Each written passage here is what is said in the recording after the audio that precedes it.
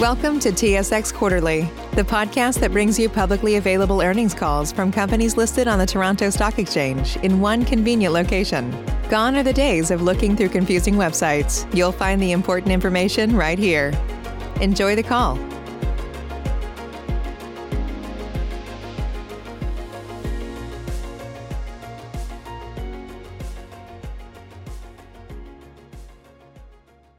By your meeting is about to begin. Please be advised that this conference call is being recorded. Good morning and welcome to the BMO Financial Group's Q1 2020 earnings release and conference call for February 25th, 2020. Your host for today is Ms. Jill Hominiuk, Head of Investor Relations. Ms. Hominiuk, please go ahead. Thank you. Good morning and thanks for joining us today. Our agenda for today's investor presentation is as follows. We will begin the call with remarks from Darryl White, BMO CEO, followed by presentations from Tom Flynn, the bank's Chief Financial Officer, and Pat Cronin, our Chief Risk Officer.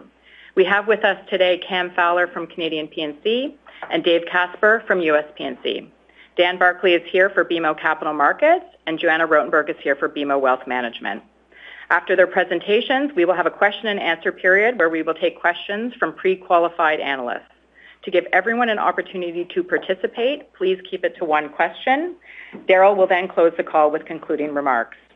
On behalf of those speaking today, I note that forward-looking statements may be made during this call. Actual results could differ materially from forecasts, projections, or conclusions in these statements. I would also remind listeners that the bank uses non-GAAP financial measures to arrive at adjusted results to assess and measure performance by business and the overall bank.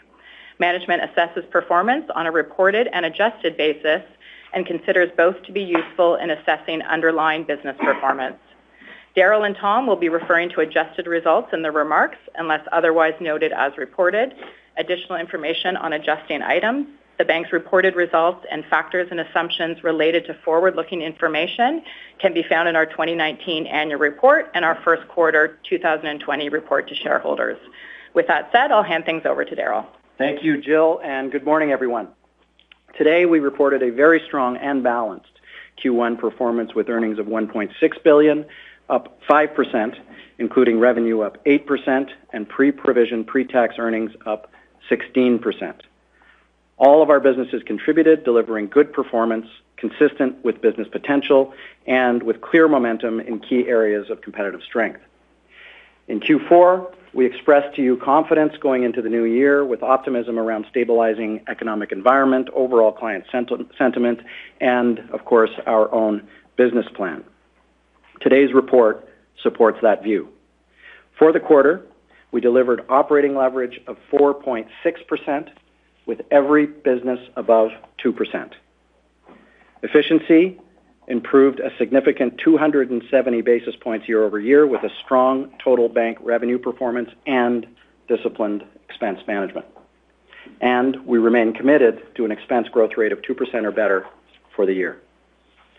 The strength of our operating performance allowed us to earn through elevated provisions. Overall, portfolio credit quality remains good with some pressure in two areas, and we expect provisions to come down from this quarter's level. Pat will discuss provisions in more detail in his remarks. Capital remains strong at 11.4%, even after absorbing regulatory changes in the quarter. Our U.S. segment continues to deliver against healthy expectations. U.S. PPPT was up 10% with a particularly good contribution from capital markets. This quarter, every one of our businesses contributed to achieving our objective of consistent long-term financial performance, executing against clear, customer-driven, competitively differentiated strategies.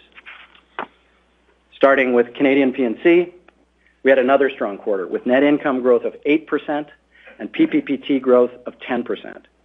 Robust loan and deposit growth contributed to overall strong revenue growth of 7%, resulting in the highest operating leverage for Canadian P&C in the past 12 quarters at 3.6%. We're seeing steady market share gains across almost every product category, including personal deposits, lending, and cards, as well as commercial deposits and lending, all consistent with the strategy we outlined at Investor Day. In personal, We were extremely proud to receive the top overall score in J.D. Power's 2020 Canadian Retail Banking Advice Study, marking a major leap forward from our third-place ranking last year.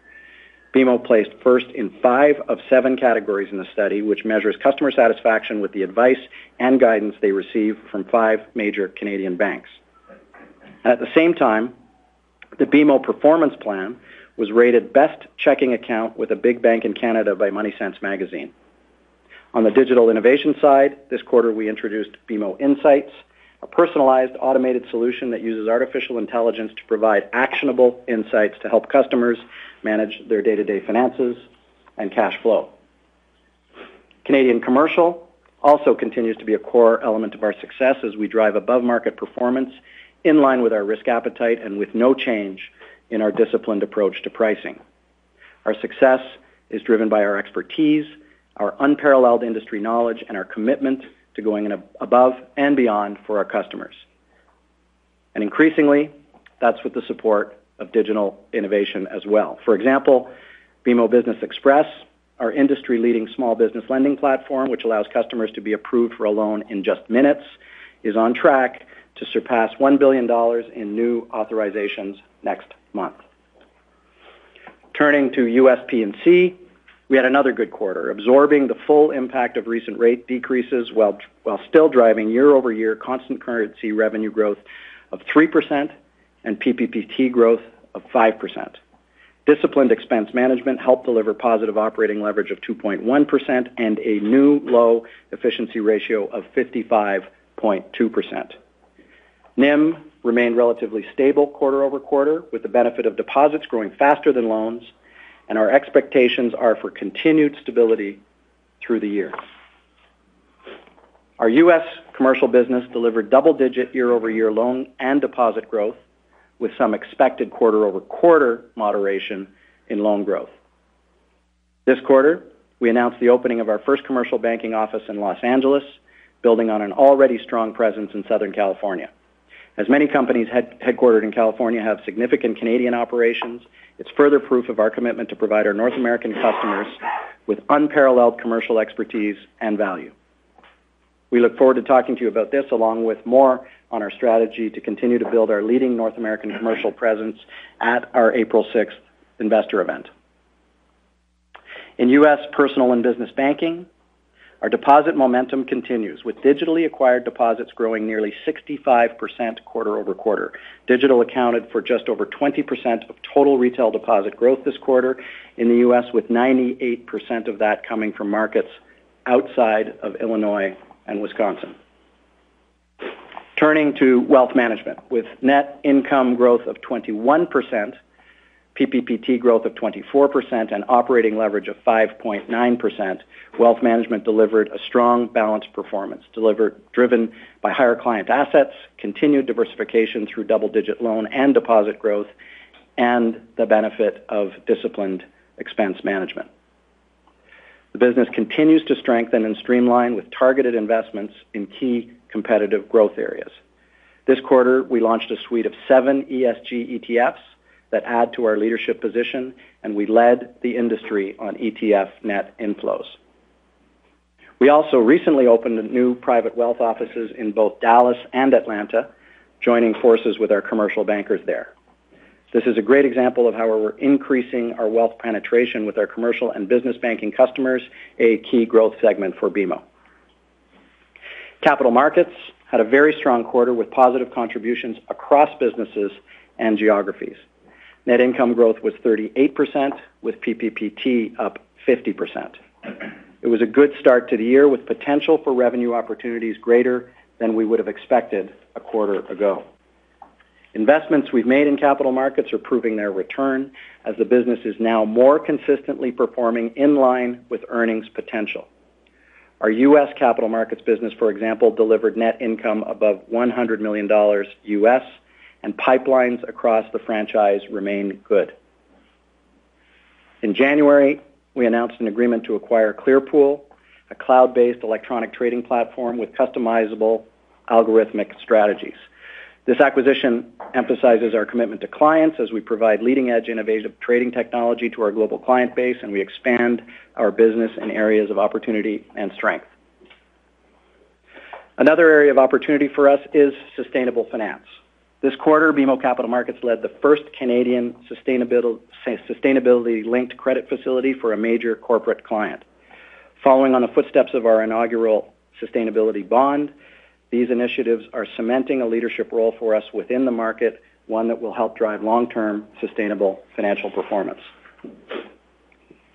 So looking ahead, we feel confident for 2020. We have a strong and diversified business, well-executed strategies, and great momentum.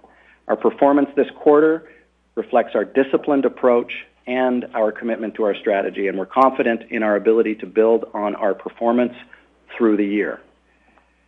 Our success will be determined by the consistency of strategy and performance, as well as consistency of purpose. Our purpose to boldly grow the good in business and life unites our employees, builds trust and loyalty with our customers, and sets a clear path for our future. Today, we're very proud to be named by the Ethisphere Institute as one of the world's most ethical companies for 2020, a recognition that we've now received 3 years in a row.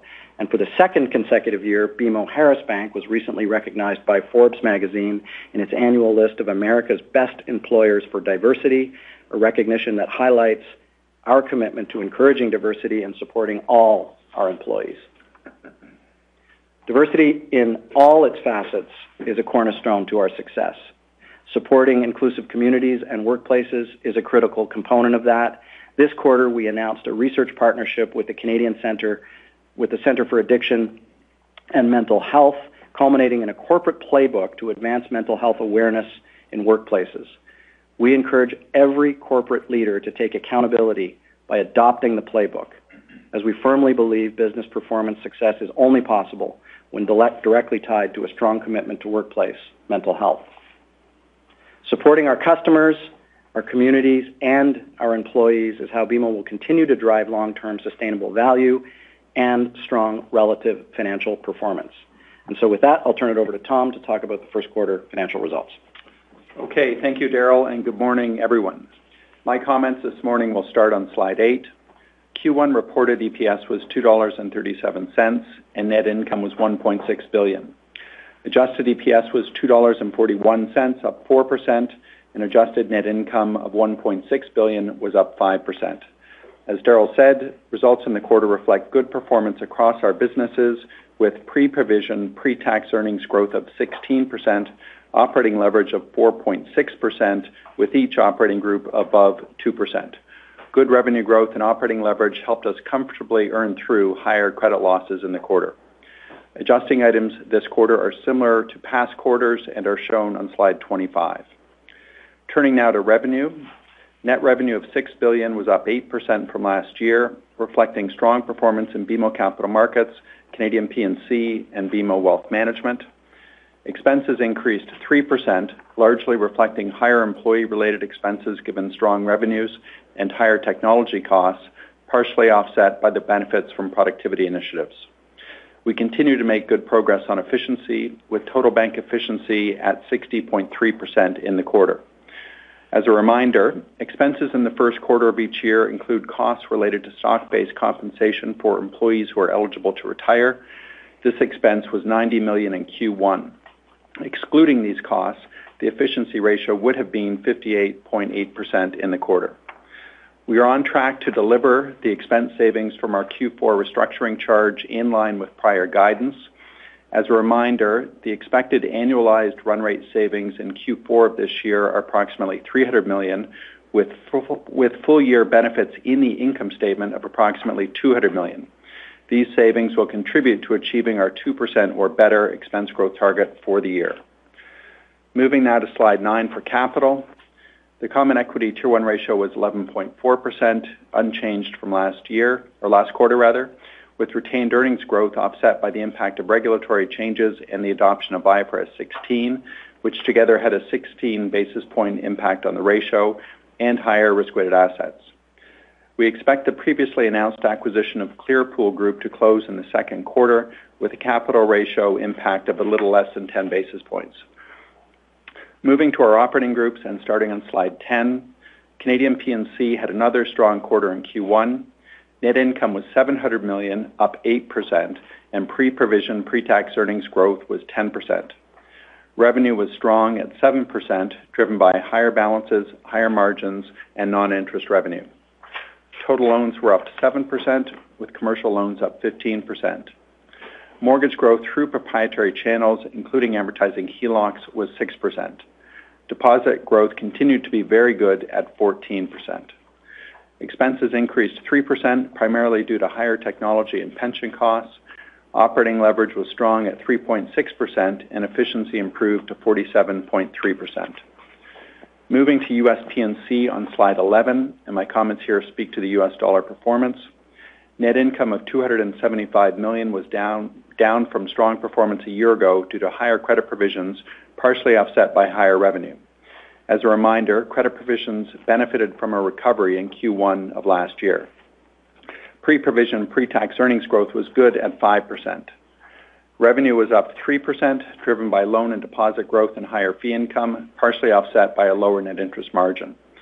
Average loan growth was 12%, with commercial up 13% and personal up 9%. Deposit growth continued to be strong, up 11% from last year. The net interest margin was down just 1 basis point from last quarter. The change in NIM was better than anticipated, reflecting less deposit spread, price pressure, and strong sequential deposit growth. With expense growth of under 1%, operating leverage was 2.1% in the quarter, and efficiency 55.2%.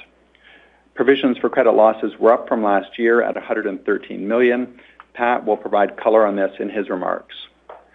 Turning to slide 12, BMO Capital Markets had a good quarter with net income of $362 million, up 38%.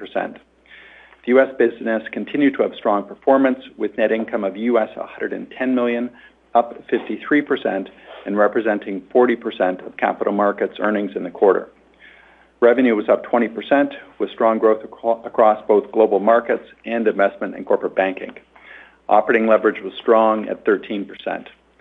Over the last 3 quarters, capital markets net income has averaged $320 million, which we feel is reflective of the earnings potential of the business.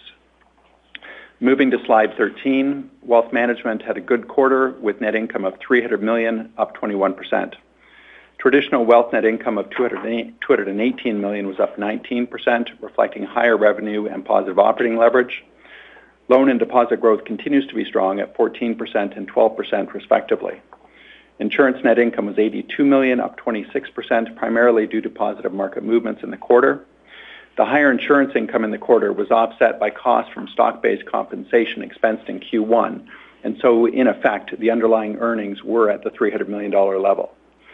Expenses were up 2%, reflecting higher revenue-based costs, and operating leverage was strong at almost 6%. Turning now to slide 14 for corporate services. The net loss was $106 million compared to a net loss of $76 million a year ago. Results decreased primarily due to lower treasury-related revenue and higher expenses. To conclude, the strong first quarter performance demonstrates continued momentum in our business, consistent delivery against our strategic priorities, and the benefits of our diversified business mix. And with that, I'll hand it over to Pat. Thank you, Tom, and good morning, everyone. Starting on slide 16, the total provision for credit losses this quarter was $349 million, or 31 basis points. While our impaired provisions are elevated this quarter, the overall credit quality of our lending books remains sound, and we do not see any indications of broad-based credit weakness. Consequently, based on current business conditions, we expect our loss rate on impaired loans to revert to more normal levels in the coming quarters. The increase in impaired provisions this quarter was primarily due to higher losses in U.S. commercial, largely due to normal quarterly loss variability, as well as from specific weakness in transportation finance.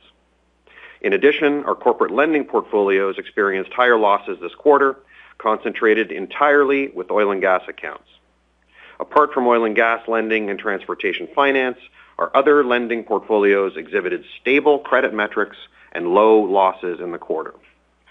Turning to the specific credit performance in the businesses, Canadian consumer impaired loan provisions decreased $7 million quarter over quarter to $103 million, which at approximately 26 basis points is lower both compared to last quarter as well as last year. Also, as shown in the supplementary financial information package, Canadian consumer delinquencies decreased both compared to last quarter and to Q1 of 2019. Canadian commercial PCL on impaired loans increased to $35 million from $24 million last quarter. There were no specific industry trends or themes observed, and at approximately 16 basis points, this quarter's PCL rate reflects solid credit performance in Canadian commercial, consistent with the long-term average for this business. U.S. consumer PCL on impaired loans was $16 million, down slightly from the prior quarter. U.S. commercial PCL increased to $116 million due to one larger loss and elevated provisions in the transportation finance sector, reflecting continued weak conditions in the U.S. trucking market. This weakness in transportation finance and the one larger loss I referred to accounted for approximately 50% of the total PCL in U.S. commercial this quarter. The remainder was a function of the normal variability we see from time to time in commercial portfolios with no discernible theme. Capital markets PCL on impaired loans was $53 million.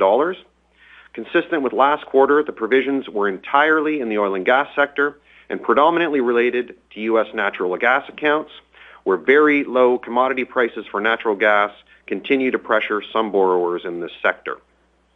Switching briefly to slide 17, our U.S. exploration and development exposure is $4.5 billion, a decline of approximately 4% from the prior quarter.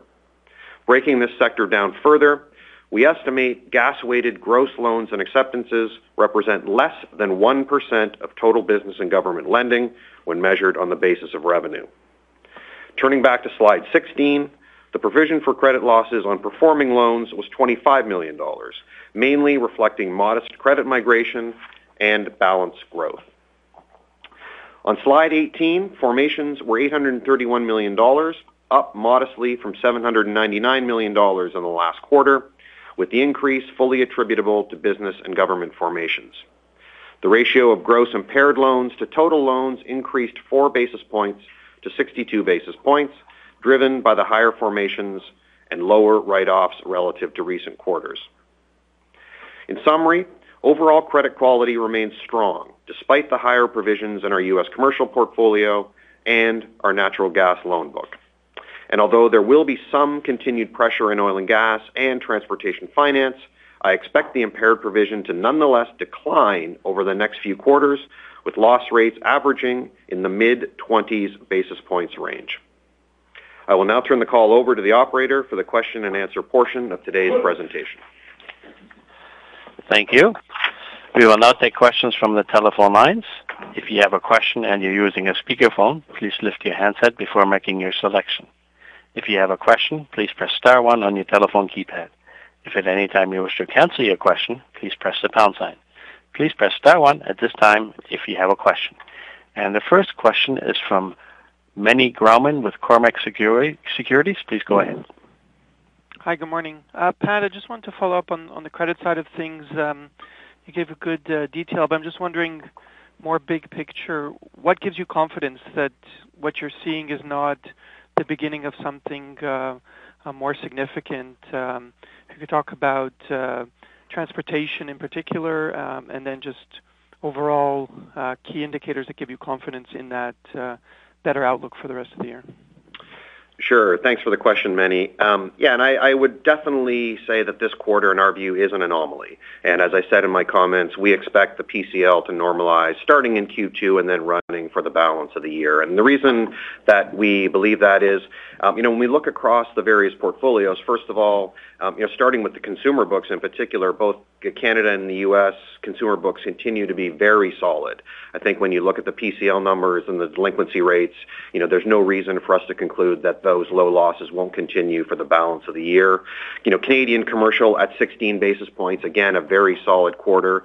We see no sector weakness or underlying decay in the credit metrics, so we expect Canadian commercial to stay within that range over the balance of the year. When I look at capital markets, the story really is just U.S. natural gas. Outside of nat gas, we had virtually no PCL in any other sector in capital markets this quarter.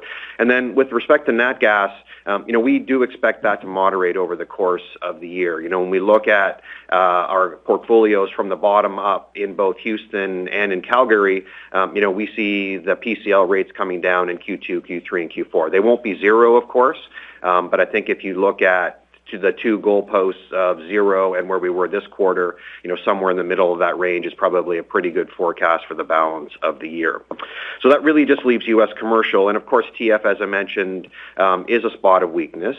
But, keeping in mind the numbers are relatively small there in terms of total losses, and it's really a cyclical issue very specific to that sector. I would expect the loss to be somewhat similar next quarter and then declining linearly to the end of the year. And so apart from that, we really had one lumpy loss, as I mentioned, and that plus TF was really 50% of the PCL in U.S. commercial. As we look at all the other sectors, we don't see any reason to think that the rest of the portfolio won't perform fairly consistent with what you saw through most of 2019.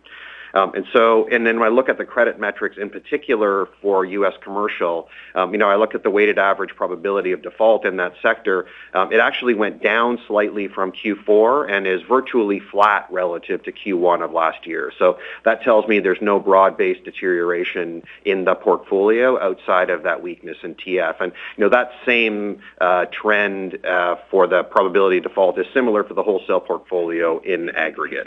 And so when I look across the books, when I look at the sectors, when I look at the strength of the consumer portfolio, the strength of Canadian commercial, the strength of capital markets outside of oil and gas, to me that all adds up to a moderation in the loss rates, again into that range of the mid-20 basis point range that I talked about in my comments.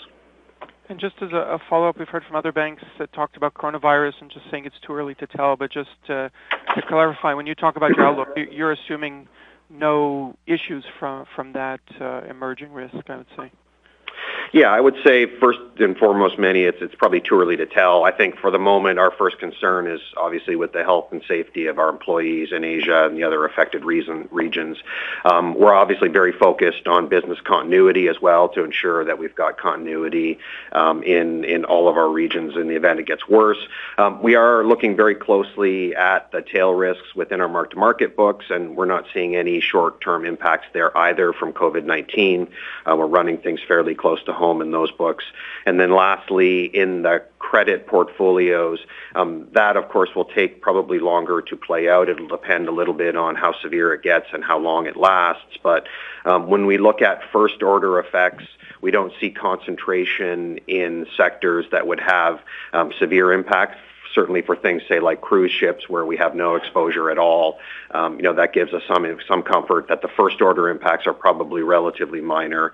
Of course, second-order impacts from things like supply chain disruption and slowing economic conditions broadly will take longer to play out. And so it's too early to tell. We would see that as we drift through the balance of the year. And then you might see some of that show up in the performing provision as well. It probably in the short term will show up in changes in macroeconomic forecasts to the extent that our economics group decides to change that. But longer term, it's probably too early to say. Thank you. Thank you. The next question is from Steve Theriault with 8 Capital. Please go ahead.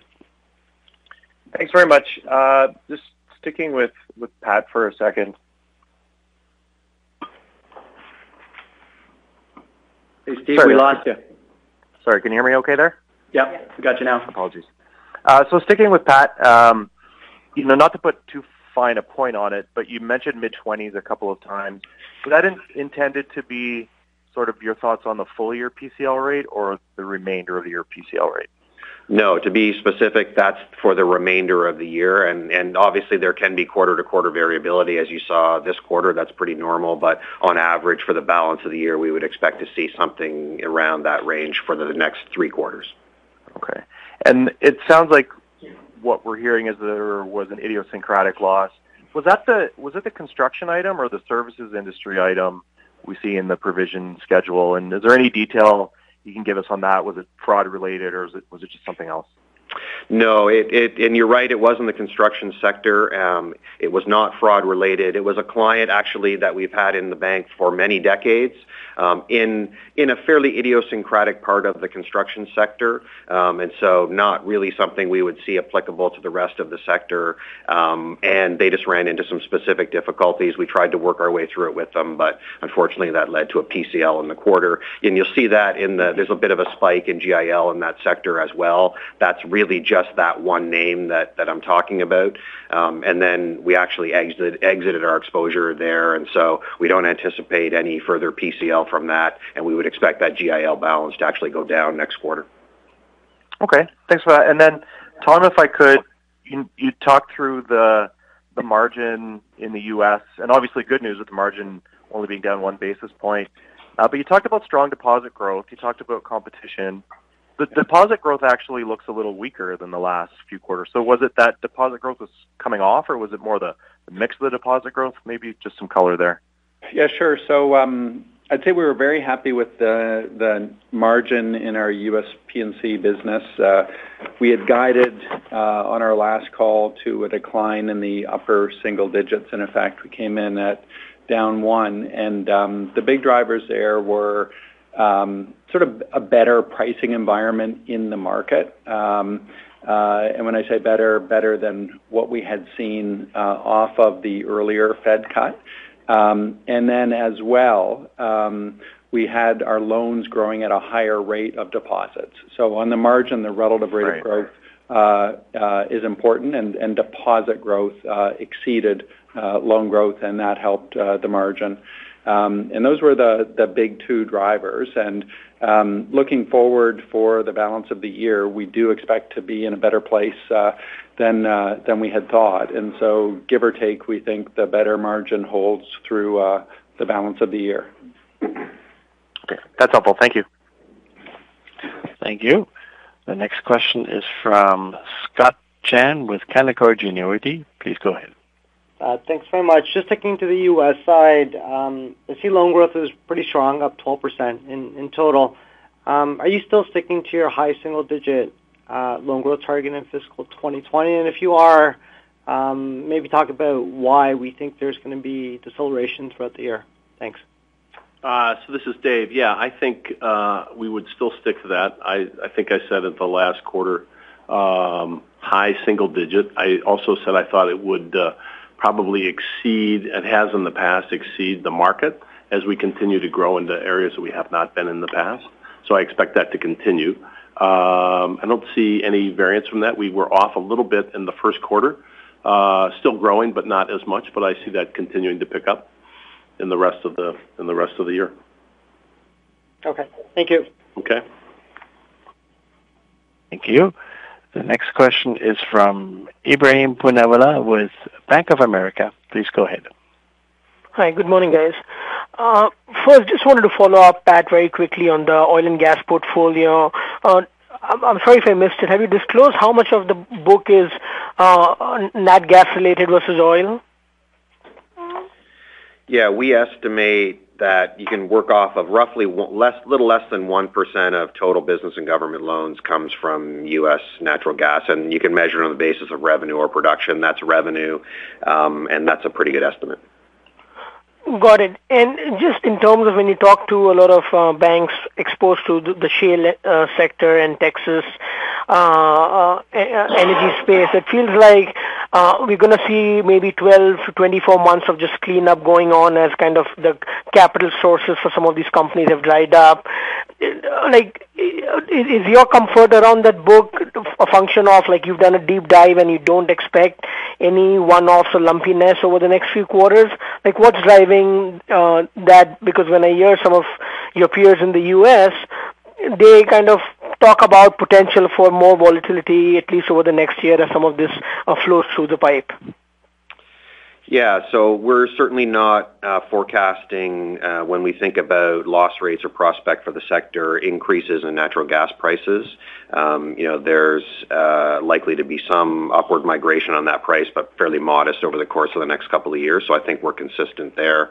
Our view on losses coming out of the U.S. natural gas book in the next couple of quarters is, as I said, based on a bottoms-up analysis of our book. And so we look at not just the cash flow of our various clients, but their ability to liquidate assets in the event of a bankruptcy process, and look at our asset coverage relative to loan value. And so it's a fairly detailed analysis. Obviously, there can be surprises in there, but the number that I gave you, that range that I gave you earlier, is our best estimate at this time based on a reasonably detailed bottoms-up analysis of that U.S. book. Understood. And I guess just a separate question, Tom, around, I think you said capital markets last 4 quarters, the average been $320 million, and that's kind of what you view as the earnings power for that business. Does that imply that you don't expect quarters like what we saw last year, like a sub-$300 million quarter? Was that the message in there, or I just want to make sure I understand that correctly? Yeah, I'll say something briefly, and then I'll hand it over to Dan Barclay. So we do see the 320-ish as being reflective of the earnings potential of the business. We've invested in the business over time, and we've had very strong performance in the U.S., and so we're comfortable at that level. But I'll hand it over to Dan to give a little color to that. Sure, thanks, Tom, and appreciate the question. As we look forward, I think Tom's highlighted the key piece. As we have made the investments across the U.S. As well as adjust on some of our cost structure, what you see is that move up to the next level of earning potential. As Tom mentioned, last 3 quarters average works out to about 320. We obviously had a very strong quarter, this quarter above that at 362. And so that's what we see going forward, strength in most of the businesses in the U.S., both on the market side, on the banking side, on the corporate lending side, all client-driven. When we look at the pipelines and what we've seen to date, they've continued on to Q2. And so, yes, I think we're confident that that's where we can see the business go forward. Got it. And just since we have you, Dan, is the U.S. business where you want it to be? Like, just if you can very briefly talk about any investment spend or market share opportunities that you're looking at actively, given some of the retrenchment of maybe the European players. Just how do you think about the U.S. business where it stands today?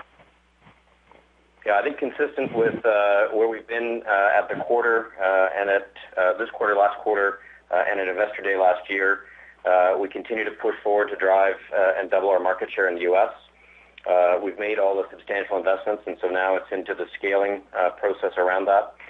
We do have multiple investments in most of our product lines, both people and banking. You saw the acquisition we made in Clearpool this quarter.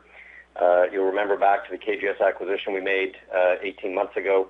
All of those are investments that are continuing to grow and will bear fruit over time. And so do have good confidence in our U.S. business and the growth that we see there.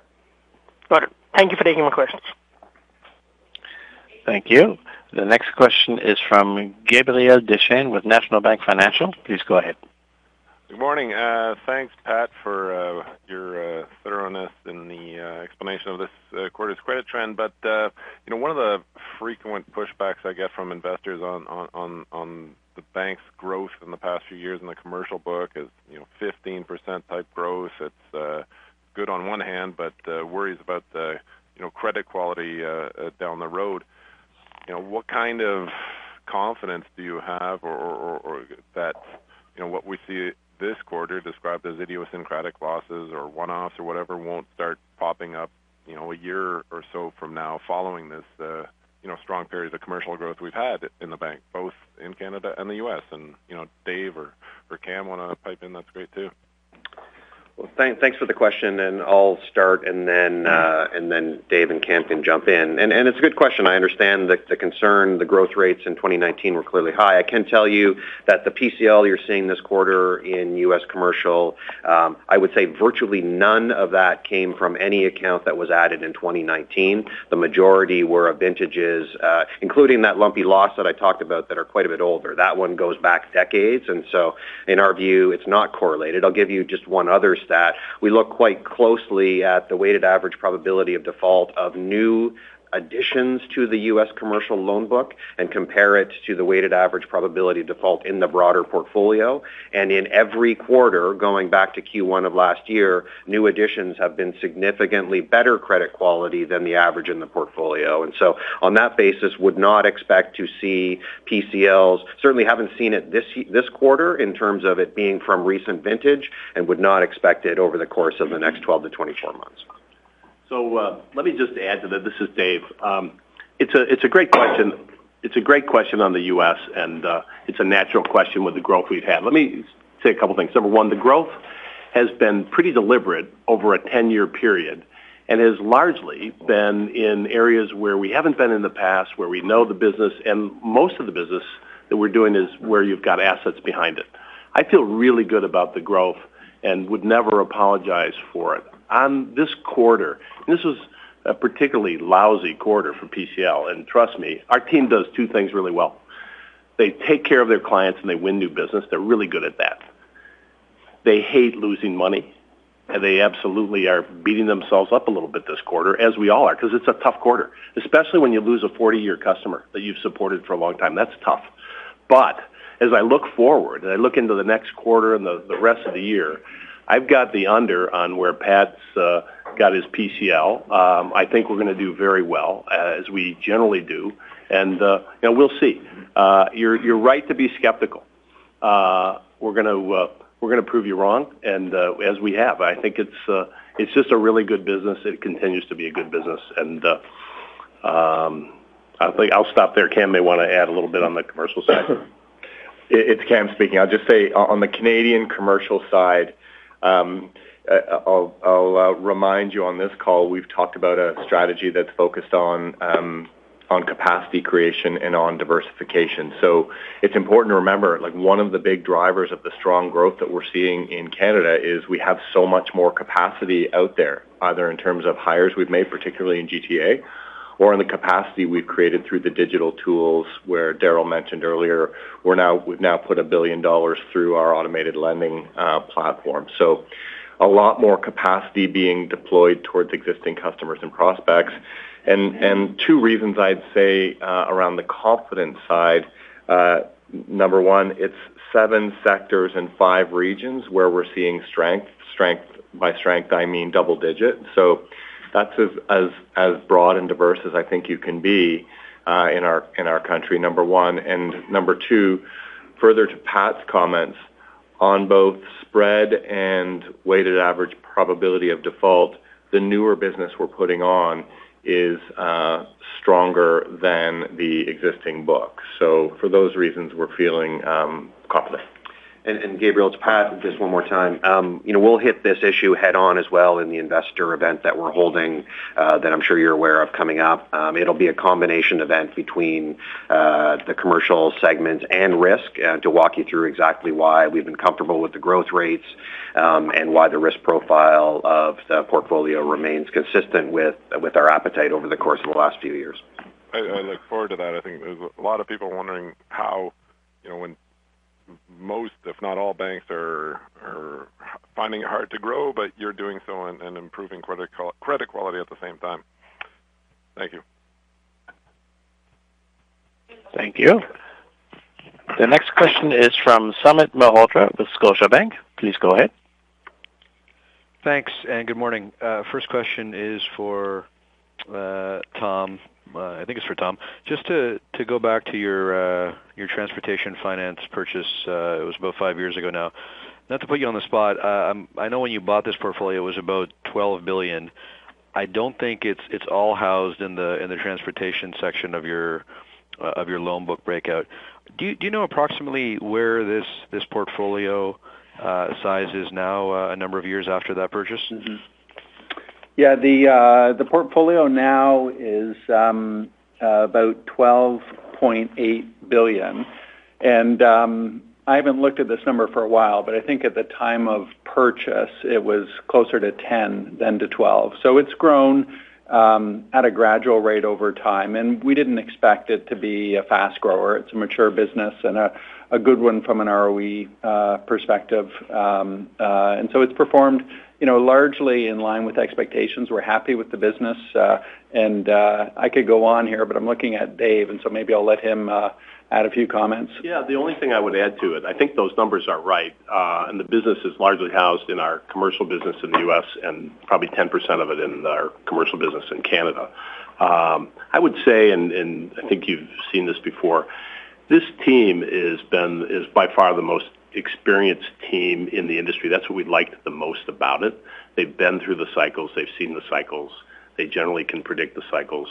And in times like this, and this I think will be a shorter cycle, but a number of our competitors get in when things are really good and get out quickly. And we've seen that recently. A couple have gotten out, and that just makes it better for us. We've got the best team to run this through the cycles, and I'm very, very happy with it.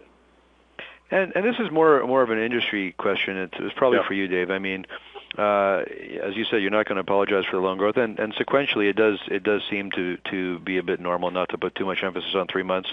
We also have seen a decelerating trend in the Fed data when it comes to C&I loan growth in the U.S. In your opinion, is that a reflection of the industry to margin trends, or has there been perhaps some deceleration in commercial activity in aggregate across the U.S.? Yeah, I do think there's been, particularly maybe in the last fiscal quarter, a little bit of a slowness, a little bit of concern on uncertainty on a whole number of fronts. We could go through them all. I've actually seen that, put the coronavirus aside, I've seen that actually pick up of late. There seems to be a little bit more certainty in the U.S. as far as a number of issues that have worked their way through. So I don't expect that to continue, and I expect the economy will probably pick up, and we'll do as well. So that Fed data is good to watch, but I would expect it to get a little bit better. That's my own personal view. And Does that help? Yep, that's good. I was going to switch over to Cam Fowler, if that's okay. I mean, for as good as strong the momentum your business has had, you probably don't get enough questions. One of the factors that I think has really been helping your outperformance on revenue the last couple of quarters has been the favorable trend on net interest margin compared to some of your peers. I could go into some of the factors I think that's driving it in mixed deposits, but I'd rather hear from you, maybe from a pure business perspective. Is there something in the way that your business and your team has approached growth across your product base that is driving that outperformance in margin, which seems to be pretty significant again this quarter? Thanks for the question. Thanks for the chance to chat for a little while as well. I think you've probably answered it for me in Investor Day in 2018. We talked really specifically about the Canadian P&C business, and we talked about outsized growth in deposits, in payments, and in commercial. And you can see, roughly 2 years on, we are taking market share in all of those categories. And so to me, that mix and the quality of mix point is the single biggest driver. It is really important that deposits are moving like that. It's really important that payments are moving like that. So that to me is the biggest driver. Last one for you. Have you seen any change in the competitive environment in commercial? Because there does seem to be some difference in tone from the individual banks as to where their outlook on commercial loan growth in 2020 lies. I would say that it's a little different by region and by sector. And to the point I made earlier about the diversification of our growth, it does feel a little different everywhere. I would say on the whole that we would expect some moderation towards the back half of the year, like in Q3 and Q4. and that's an absolute comment. From a relative perspective, I would expect us to be firmly in the front. Thanks for your time. Thank you. The next question is from Robert Sedran with CIBC Capital Markets. Please go ahead.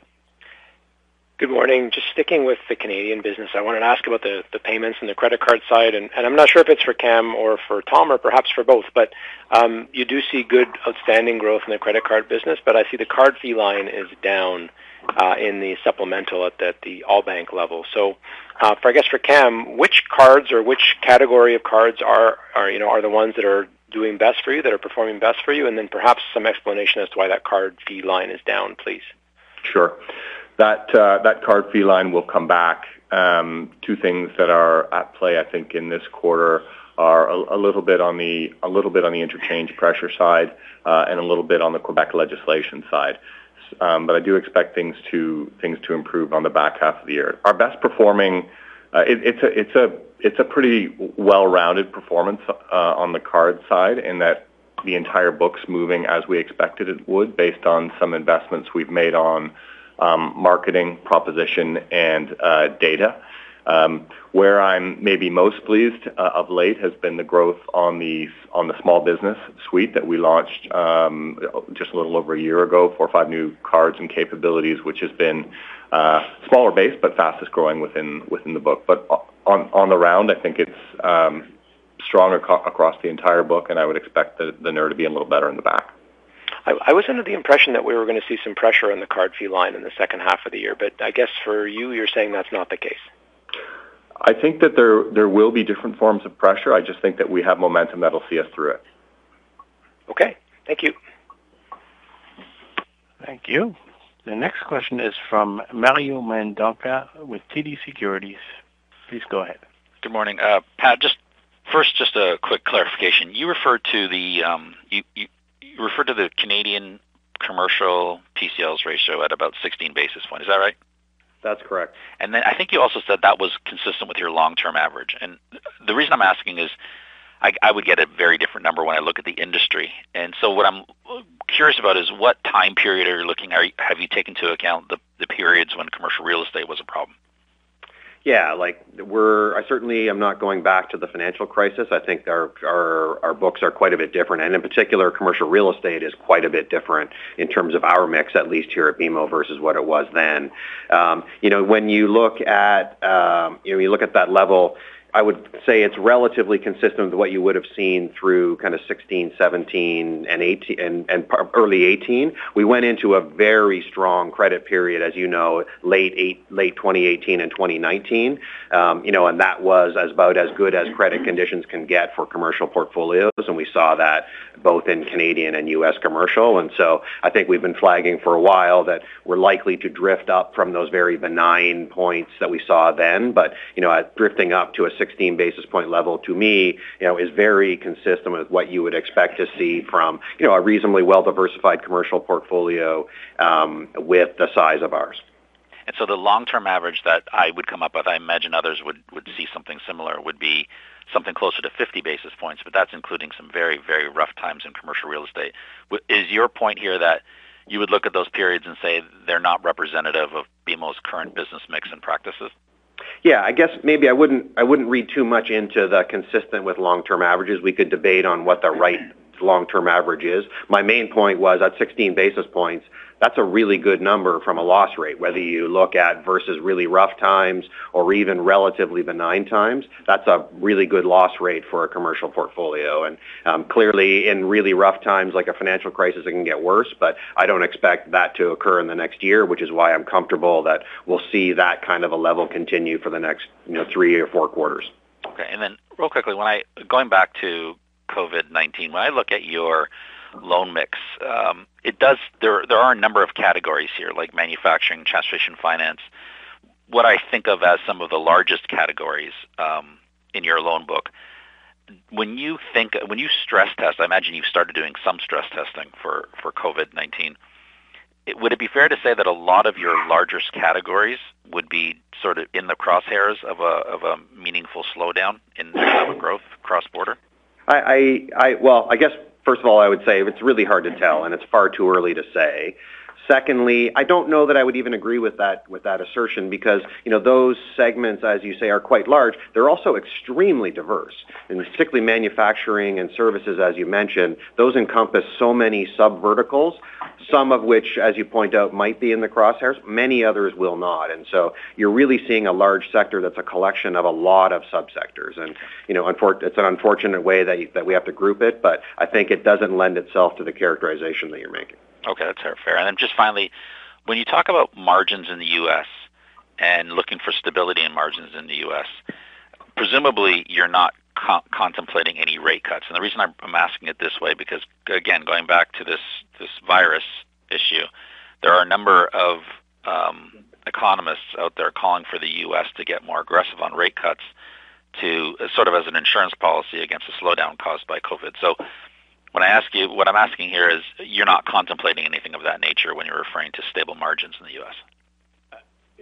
Hi, Mario. It's Tom. Two things. Number one, that's correct. So the outlook of stable-ish assumed no cuts. And then second point, if we did have another Fed cut, the impact would be in the zone of a couple of bips. Understood. Thank you. Thank you. The last question will be from Darko Mihelic with RBC Capital Markets. Please go ahead. Hi, thank you. Good morning. My questions are for Pat. Pat, when I hear you speak about transportation finance and the natural gas segment, it sounds to me like there's been a significant increase in credit risk. And therefore, what we should see is movement into stage 2, a lifetime loss recognized against it. And then going forward, if they do fall into impaired, well, we'll see a stage 3, but the net impact should be much less in future. I can't tell. When I look at page 28 of your supplemental, it doesn't look to me like that's occurred. So I'm confused a little bit. And perhaps you can also help me understand a little bit with respect to what's happened this quarter. So in other words, how many of the files that hit this quarter came immediately from stage 1 into stage 3? And how many of them were actually in stage 2 last quarter? I guess we probably don't have enough time to go into a file-by-file decomposition. I would say you did see some of the stage 1 and 2 migration this quarter, and I can tell you, of those balance increases in both stage 1 and stage 2, roughly about 60% was credit migration, 40% was balance growth. But from 1 to 2, there was a concentration in that migration in oil and gas and transportation finance, and then a bit in some of the other sectors as well. And so it's certainly not broad-based. What you might have seen this quarter in provisions as well, keep in mind that some of those PCLs can come from things that are already in stage 3, where we took a provision in a prior quarter, and then that provision was increased in this quarter due to factors like we've gone a long way through a liquidation process, and the outcome turned out to be slightly worse than we thought. And that was the case this quarter as well. We actually saw some PCLs coming out of stage 3, and then as well some that went from stage 1 and into 3. So is it fair to say that you have already migrated a significant proportion of these accounts into stage 2, and that is what gives you comfort going forward, that even if they fall into stage 3, well, you've already got a significant reserve against natural gas and transportation finance, or is that not the case? No, that is the case. And, I look at something like, say, the watch list in the oil and gas space. The watch list in oil and gas actually went down this quarter versus Q4. And so that, to your point, that is because we moved it into impaired status and took the provisions that we thought. It doesn't guarantee, as I said earlier, that we don't see further provisions coming. There is potential for more migration. It'll be concentrated in U.S. gas, but things are fairly stressed there. But outside of that, as I said, we don't see a lot, and that's what gives me some comfort around the guidance that I've given for the next couple of quarters on what those losses could look like. And last question then, can you maybe provide a bit of a quantum in terms of if I have a stage 2 provision against a natural gas or a transportation finance and it were to migrate to stage 3, what's the quantum of difference? Is it that the increase in the PCL once it hits stage 3 would be another 10%? Would it be 50? Do you have any sort of rough idea or any what we've seen so far is maybe perhaps looking at the historical Can you give us an idea? I mean, that ultimately is what's going to give us comfort that the future provisions really should be light, given the fact that you're going from stage 2 to stage 3, and the difference between the two is nominal, or is it not nominal? Yeah, I mean, it's really going to be case by case, as you would imagine. You know, stage 2 tends to be quite a bit more formulaic in terms of the provision. When it gets to stage 3, we actually start to look through the details of asset value, asset coverage, sale valuations and things like that for that particular name. And so, it's hard to draw, a parallel the way you're looking for. But your experience so far, do you have any kind of insight you can share? Yeah, generally speaking, I would say the provision that we take in stage 2 is probably not that dissimilar to what you might see on average over the longer term for the provision we'll ultimately take in stage once it gets into impaired. Okay, that's helpful. Thank you. Thank you. There are no further questions registered at this time. I would now like to turn the meeting over to Mr. Darrell White. Okay, thank you, operator. In summary, I want to come back to where I started. This was a very good quarter for BMO at 4.6% operating leverage.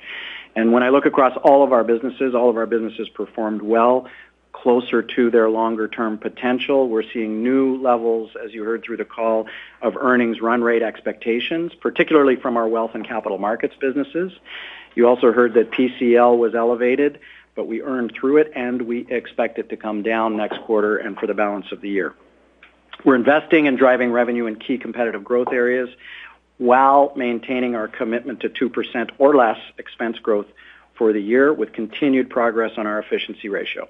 Everyone at BMO understands that being more efficient makes us more competitive and even better positioned to drive long-term, strong relative financial performance. Our commitment to our clients and our purpose is unwavering. Recently, we sadly lost one of the greatest champions of that purpose.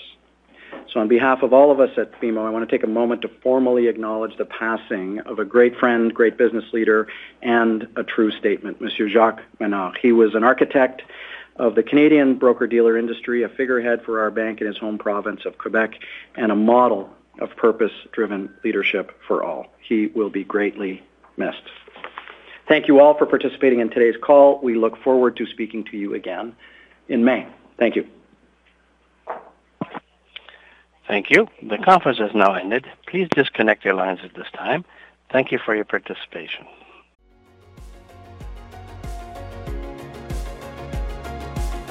Thank you for listening to TSX Quarterly. If you enjoyed the cast, remember to leave a good rating. And remember, for any additional inquiries, please consult the company's investor relations section on their website. See you next time.